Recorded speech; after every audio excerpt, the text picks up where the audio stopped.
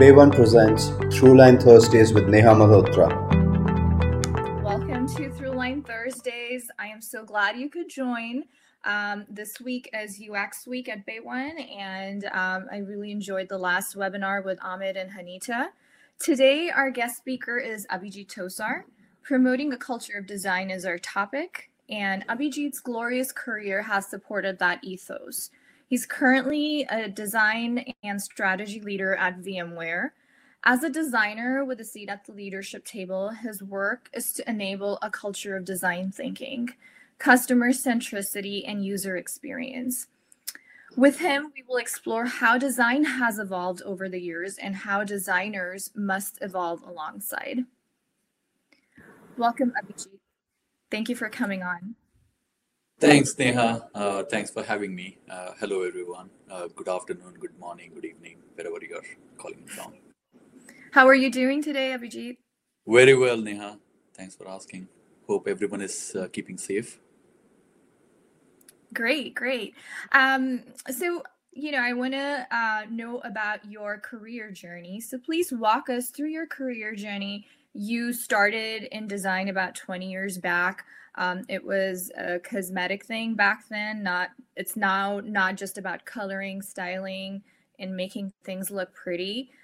Design thinking complex world problems like climate change, clean drinking water supply. So it has, evolved. So please talk about your design journey specifically. Sure, Neha. Happy to share. I think it has been, I guess, looking back, I think it has been a very interesting and very rewarding journey, right? And I'm glad that I chose to kind of build my career in the field of design and not engineering. So let me kind of talk a little bit about where I started, right? So I think as a child, I was kind of always gravitated towards things which are creative and imaginary. I guess that voice, that inner voice became stronger when I actually graduated as a plastics engineer with a degree in polymer sciences and polymer engineering. And this was in early 90s, and obviously, internet wasn't around. IT, as we know, as of today, wasn't there where I grew up in Mumbai. But at the same time, there was a very strong manufacturing, base, and there are a lot of companies who were kind of coming and building products for the Indian markets, right? The consumer products, appliances, automotive, all of that, and that's when I realized that I wanted to kind of really pursue my career in design. So I actually dropped out of my MTech program at IIT Kanpur and went to NID to pursue my master's in industrial design. And it was a life-changing decision, I must say, and it really kind of opened me up to a fascinating world of design.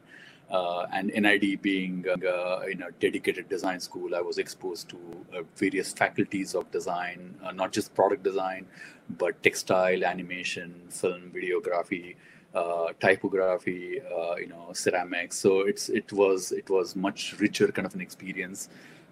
And that really kind of shaped my thinking as a designer and who am I today, right? So yeah, I think that's where I started. Of course, when I graduated, industrial design was still kind of finding its roots in India, but I was lucky to kind of get an opportunity to kind of work with some of the Indian as well as Japanese multinationals, designing products for the consumer as well as for the industrial use.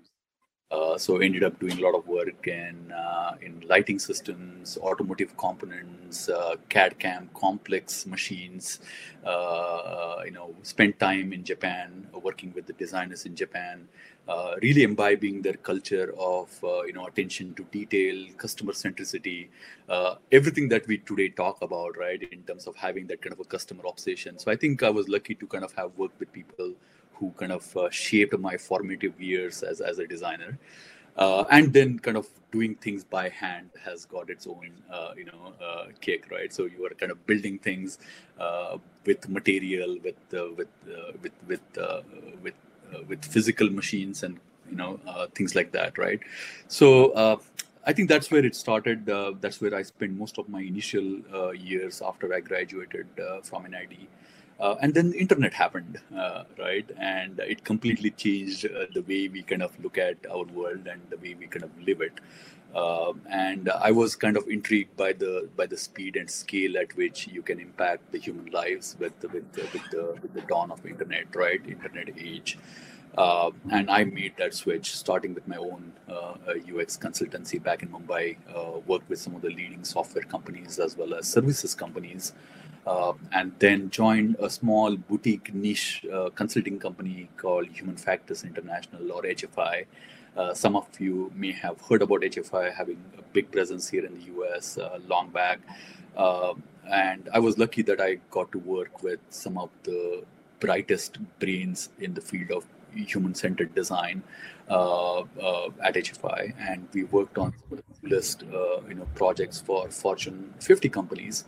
And interesting, a lot of those projects were research-driven projects, right? So we ended up doing extensive ethnographic research for our clients, and that kind of took me to probably more than 30 plus countries, doing research, doing usability testing of some of the designs and prototypes that we were building, running workshops with the clients. And I think that really kind of shaped me as a digital designer, working, of course, the titles that we had at that point of time were different. Human factors engineers to usability engineers to usability specialists, and now obviously more rounded product designers, right? So that's been a very interesting journey. At some point, I decided to kind of move into a deep and broad world of business and technology consulting, and that's where I did stints with Capgemini and Cognizant, which kind of really exposed me to a much wider scale and canvas to kind of practice my design consulting approach. And I could see how the design kind of fits upstream with business and strategy, and downstream with development and engineering, right? And it kind of gave me a full view in terms of how this process can work and how we can really kind of, how design can connect the strategy to execution. Right. So right. yeah, that's been a very interesting journey. I think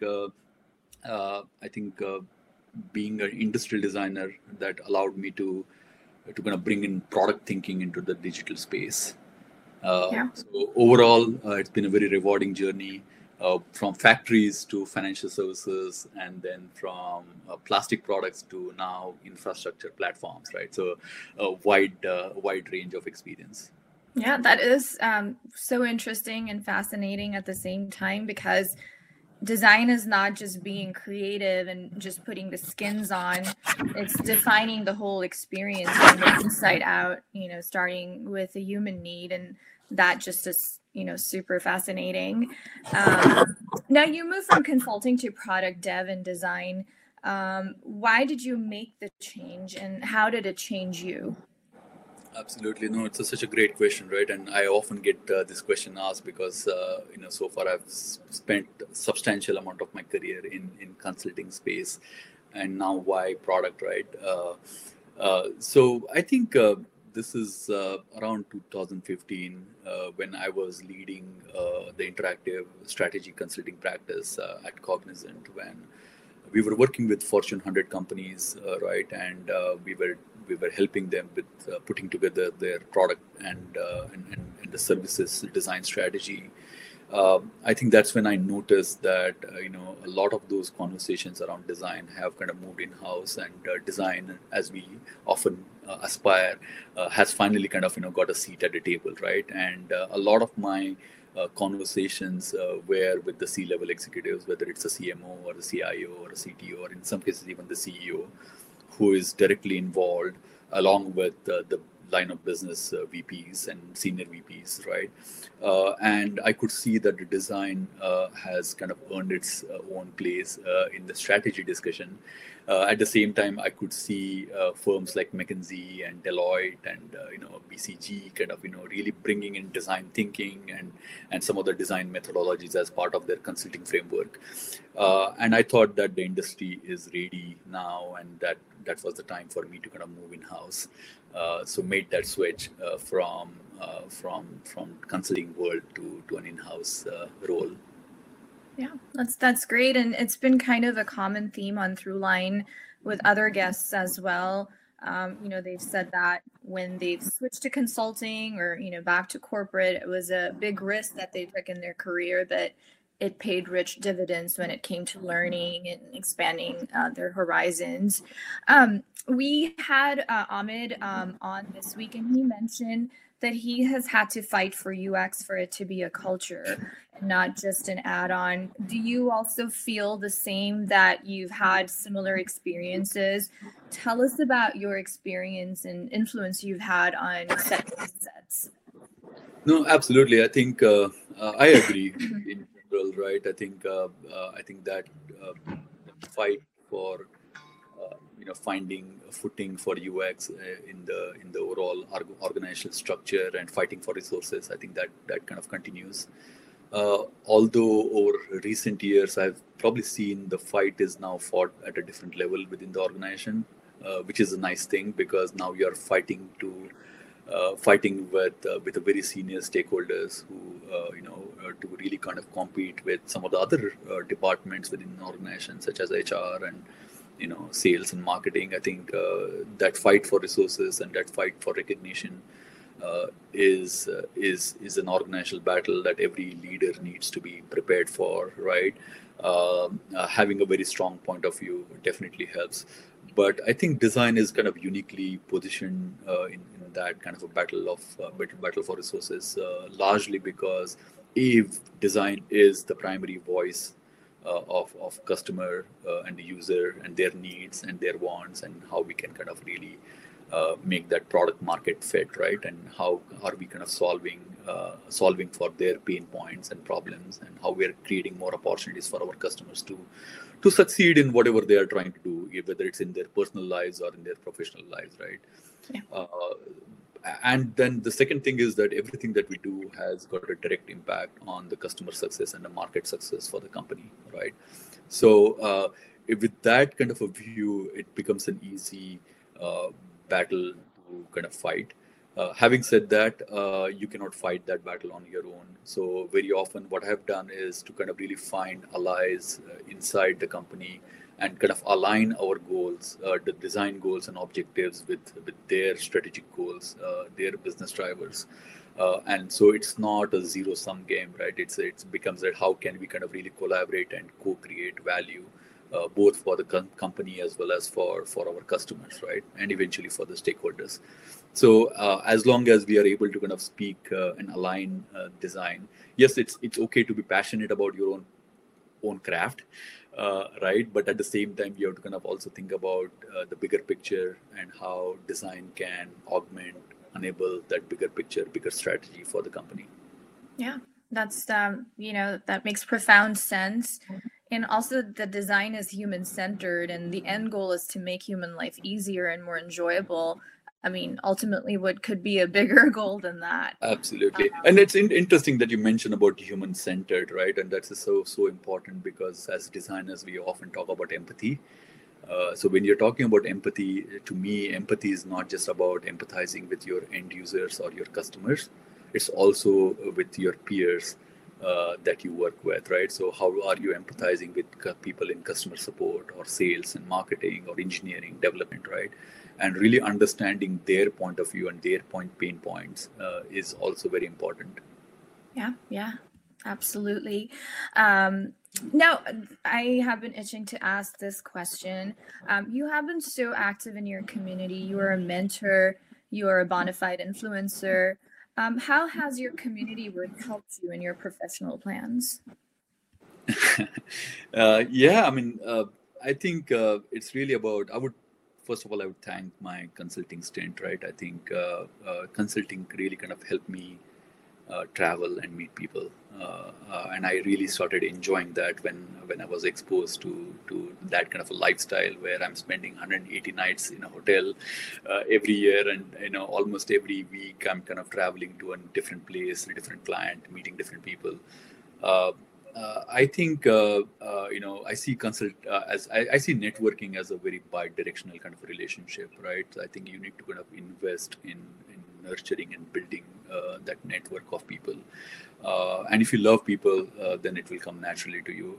To be honest, I was not very natural at networking, but I became very intentional about it when I was working as part of the consulting, organization, because it's so important for us to kind of connect with the clients, meet new people, build a relationship in a very short amount of time, and there is always the mutual give and take that happens, right? So I think that's when my interest in kind of building the network and reaching out to people and really helping people, and that has kind of paid off over long run, right? Because now I have such a wide and diverse and global network of people.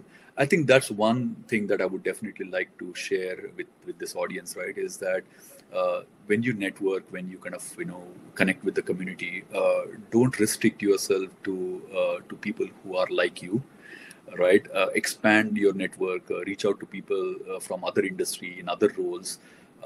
And to be honest, all the opportunities that I've got so far have come from some of the weak links that I have in my network, not from my close network of friends and family. It's always been someone that I met 5 years back, 10 years back, somewhere in Europe or in Asia. And all those connections, although they are weak and they're not, we have not been in touch on a day-to-day basis, but they have been extremely helpful.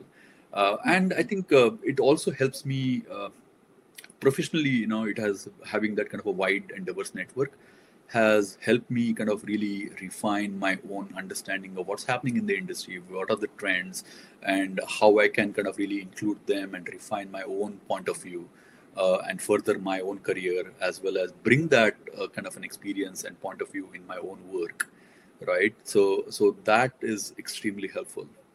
Yeah, that's great. And I agree with you 100% on that. I wasn't a natural at networking, and 10 years back, building my LinkedIn network sounded super scary and uncharted territory. But then just being, as you said, intentional about it got me in the groove, and it wasn't scary anymore. Yeah. And there's a great deal of satisfaction that also comes along with mentoring. It really expands your horizons and feeds your soul. Now, how, in your opinion, will the design landscape change in the next 5 years? What are your insights, and how can designers prepare? Sure. I mean, I'm very bullish about when it comes to design, and it's not just being optimist. I think it is based on how I've seen design kind of evolve over the last 20 years, right? And I think that voice of design has really amplified now inside the organization, also inside, within the society, right? And everyone is talking about design, using design to come up with creative problem-solving, process, using design to enhance collaboration, right? And creative thinking and critical thinking.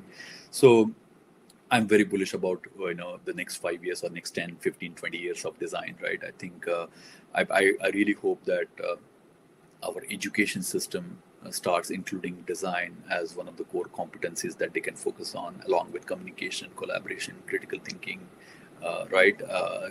Design is so central to all kind of problem-solving techniques. It's not just about building UX and UI and digital products or physical products, right? It's about solving some of the life challenges that we have, and some of the challenges that we have as humanity. So I think design will definitely continue to grow its influence on overall company strategy or on organizational strategy. I think it will.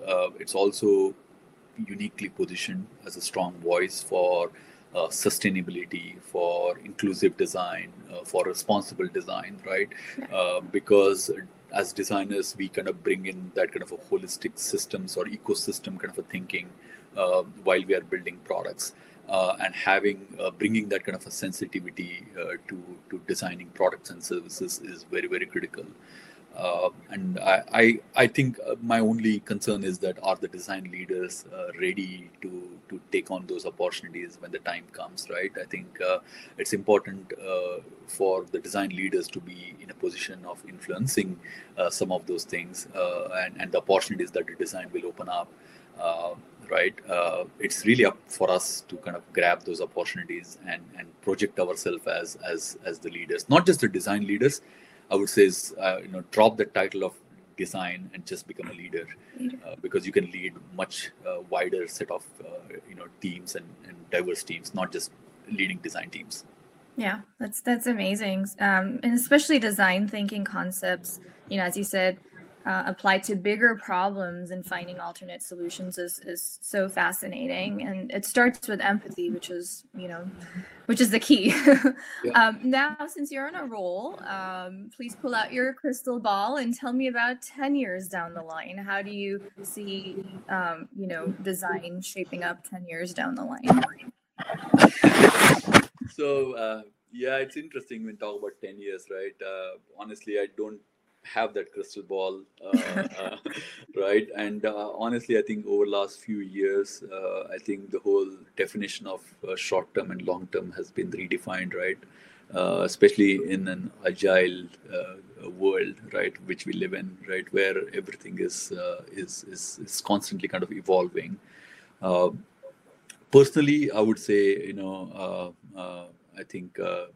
I would love to kind of, probably kind of end up having a book, under my title, probably a stint in academia, perhaps, probably both, right, book and an academia. I think it's important that we start cataloging and documenting some of the knowledge. I think all of us should be doing that, right, in different shape and form. Having that kind of a sense of documenting your own understanding, your own frameworks, and then giving it back to the community is important personally for me. Exploring world is another one. I would definitely. I was lucky that I got a chance to work across culture, across countries, across industries, and that kind of really helped me shape up my thinking as a designer, my approach to design. Because every culture, every country is different. That's not going to change 10 years down the line, right? When you're designing for the next billion, as we say, that billion is not going to come from this country, probably somewhere else. So how do you kind of really think and widen your horizon around that is going to be critical. I think design will have other partners that will come in, such as, and we are already seeing that, data being the one, and we all are now so much relying on data. It's an active participant in design thinking, I would say, right? It's not human, but data is an equal partner when it comes to design thinking.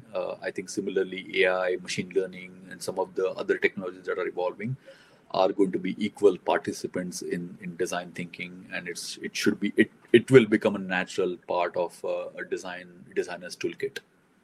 Yeah, that's great, and good luck on the travels and the book, and I hope the vaccine will come out soon and we can all go back to traveling and exploring. Sure. What's your advice to someone who's starting in design right now? Starting in design, first of all, congratulations, right? That you have chosen the right career track. It's extremely gratifying, and when you kind of bring in the passion, purpose, and profession together, right? It's always very rewarding, and that's how I look at my career. That I don't have to do something different after 5 p.m. or after 6 p.m. to entertain myself, right? Design is with me, and design is what I do, and that drives everything, my work as well as my non-work life, right? So first of all, I would say congratulate that you start getting or thinking of getting started in design. There are a few things that definitely I would kind of share from my own experience, right? I think. I know there's a different kind of competition. The speed of things is different now after 20 years. and the kind of tools that the designers are expected to have knowledge of, and some of the competencies that they're expected to bring to the table and hit the ground running, so to speak, right, is different. But having said that, I think focusing on the basics of design and having investing your time and energy in really kind of developing your own understanding of how design works and why is very, very critical, right? Don't get immersed by the various tools that you are exposed to. Really think about why you are using those tools and how they further the design agenda that you have for whatever product and whatever service that you're working on. So I think that's getting those basics right is very, very important. If you're in the early stages of your career, dabble in different parts of the design process, right? Right from the research all the way to testing, right, and everything in between. And kind of working with engineering development. So get a full view of the design process. Seek for those kind of roles, even within your own company. Make friends with people on both sides of design, right? Both on the business and product side, as well as on the engineering and development side. Also on the customer facing roles, right? Sales and marketing. That will kind of give you a good understanding of where design fits in and where you fit in an organization. I think those are important. The second thing that I would say is build portable skills, right? Because nothing is finite. You would kind of change industries, you will change jobs. So make sure that you are developing portable skills and stories that you can carry with you. I think that's a very important lesson that I learned in my career, and as I went through a couple of transitions, right? And not just about your own work, because there is obviously a big focus on portfolio and case studies, but also focus on your own personal stories. I think having your personal stories is very, because people are not hiring based on your past project. They're hiring because who you are, and bringing out that personality that you have and your point of view is very, very critical. So that's one thing that I would say. The last thing I would say, and which is now more relevant in my role, is articulation, right? It's about storytelling, right? And it is such a critical skill for designers at various levels, not just when you are a leader or a manager.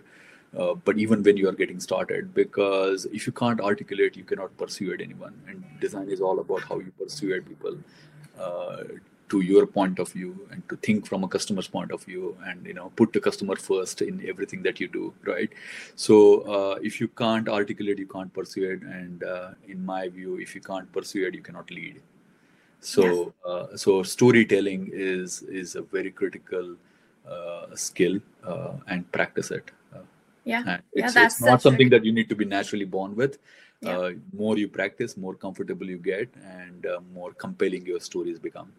Absolutely. I just enlisted a mentor myself, and he told me just write for 10 minutes, take a piece of paper and pen and write and put your thoughts down. And it was incredibly cathartic. And, I was telling a story about what I wanted from life and my career in the next 10 years. And I kept going. It wasn't 10 minutes. It was an hour.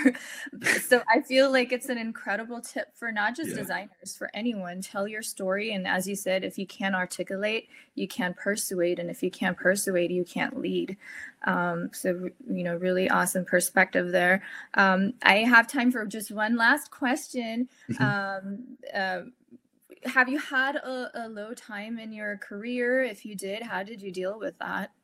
Oh, absolutely. I think I don't think anyone can escape that, right? Unless you're very lucky. But I think, I have had my low times, and especially when I was thinking about transitioning in or transitioning out of either my organization or my role, right? And it's hard, during the initial days, it was very unsettling kind of an experience, because I think you struggle to accept, and then you struggle to adjust to the change, right? Later on, after going through those experiences a couple of times, later on I realized that, if you're open and if you're prepared for change, And if you actually proactively start seeking change, then you're better prepared to go through those kind of transitionary periods, right? So you can manage that transition more proactively if you are better prepared for change. So don't wait until the change kind of hits you. You seek for that change yourself. So one of the mantra or one of the theme that I have been following is that if I feel comfortable in a place or a role or even an organization, it's a sign that I'm not growing, I'm not challenging myself, I'm not learning, and then I start seeking change. So that has helped me a lot, especially over the last 10 years, since I've kind of moved from a more hands-on designer to a manager to a leader, and more now into strategy, right? So making, if you're too comfortable, that means you're not learning. Yeah. If you're not failing, that means you're not learning. So and I use a 90-day kind of a window, right? Every 90-day I kind of look back, say, hey, have I learned something new? Yeah, that is such a great point. And I remember a quote from a wise individual: "You're not earning if you're not learning." That's right. Very cool. Now, since this is Throughline Thursdays, I have to ask you, what's the through line in your career? What has remained the same for you while everything else seems to have changed? I think following my own gut has been a common theme. I think, and I strongly believe in that. I think all of us have that with us. We just need to kind of listen to our own gut and gut feeling, as we call it, right? Yeah. I have this favorite quote that I learned somewhere or heard somewhere. Things that excite you are not random, right? They are connected to your purpose. So you just have to follow them, right? So it's extremely important that you have that kind of a sense of what drives you, what's your passion. And not try and force yourself into some molds or some stereotypes that you see out in the industry, right? Yeah. To me, I knew that I have to just follow my gut, and that comes back to you like I said, right? For me, that gut is every few years, right? If I'm not learning, if I'm not growing, I kind of go and seek for a change, right? I see what's next. I start learning about it, right? Where is this heading, right? Where am I heading, right? Where I want to be, and sometimes where the industry wants you to be and where you want yourself to be are two different things, and you don't have to kind of force yourself into any such position, right? So follow your gut. I think that will be my advice. Don't get too comfortable. Seek experiences. Yeah, that's amazing. That rings true. I know you're very busy, but I just want to take a few questions from our chat here. Anuj wants to ask, what kind of industry have you loved designing for the most? Any particular products that come to mind that you are super proud of professionally or personally? Absolutely. A great question, Anuj, I believe, right? Anuj, yes. So a large part of my my work has been in the banking and financial services industry, and I really loved working in that area because it has got such a profound impact on people's lives, right? There are three industries that I really aspire to kind of work for. One is, of course, the wealth, the health, and the education, right? Because those are so central to the well-being of society. And it's a great opportunity. And even today, even while I'm with VMware, obviously in fact, most of the banks are our customers, right? So we kind of continue, my association with financial services industry kind of continues to be very strong. So that's definitely one. I think I've done some really interesting work in those areas as well. I've done some award-winning work and some interesting work. I think one of the work that I recently did that I'm very proud of, which is at BNP Paribas, where we actually worked to empower women business owners to start their business, right? This was part of the small business banking initiative, and I used design thinking, and we kind of use design thinking methods to kind of really rally different people within the bank to kind of really support this massive initiative focused on women entrepreneurs, right? And how can we really help women start their business? What role bank can play in providing all the resources, all the funding, and all the active mentoring and consulting that the women need to start their own businesses. And that's a very gratifying kind of a project. Very proud of the work that I did there. that work kind of continues now. That's great. Rahul wants to ask you, what would your advice be to folks who are not naturals at networking? How and where should they start? Yeah, it's a great question, Rahul. And like I said, I was not, and then LinkedIn happened, and the Twitter happened, right? So it was the easier way to kind of really start networking with people, because if you're not comfortable picking up a phone or going and having a coffee with person or attending meetups, or even if you attend the meetups, you don't really talk or interact with many people, right? Best ways to kind of start online. Right, start blogging, start expressing your thoughts, start reacting to what others are saying. Basically, participate in a conversation. It has to be it can be asynchronous. You don't have to be on a chat, or you don't have to be on a phone call, and you can be thoughtful. You can gather your thoughts. You can think about your response, and then participate in the debate. Right? That's how you will start reaching out to people. Once you're comfortable with that, then the next step is to saying, hey, you know what, can I kind of go and attend meetups, or can I actually set up some in-person meetings with people, right? So that's the best advice that I can give you, right? That will help you kind of come out of that zone of uncomfort, if you will, right? And that's a safe place to kind of start networking. Make sure that it's bi-directional, right? So you are making sure that you are also sharing something which is useful to your network and to your community and to your connections. Yeah, that's great. One last question. Apologies if I can't cover all of them. Amit wants to ask you how to get out of a creative block. It's a great question, right? I think all of us have that. And sometimes it's just that you are tired, your brain is tired because you're just jumping from one problem to the other problem.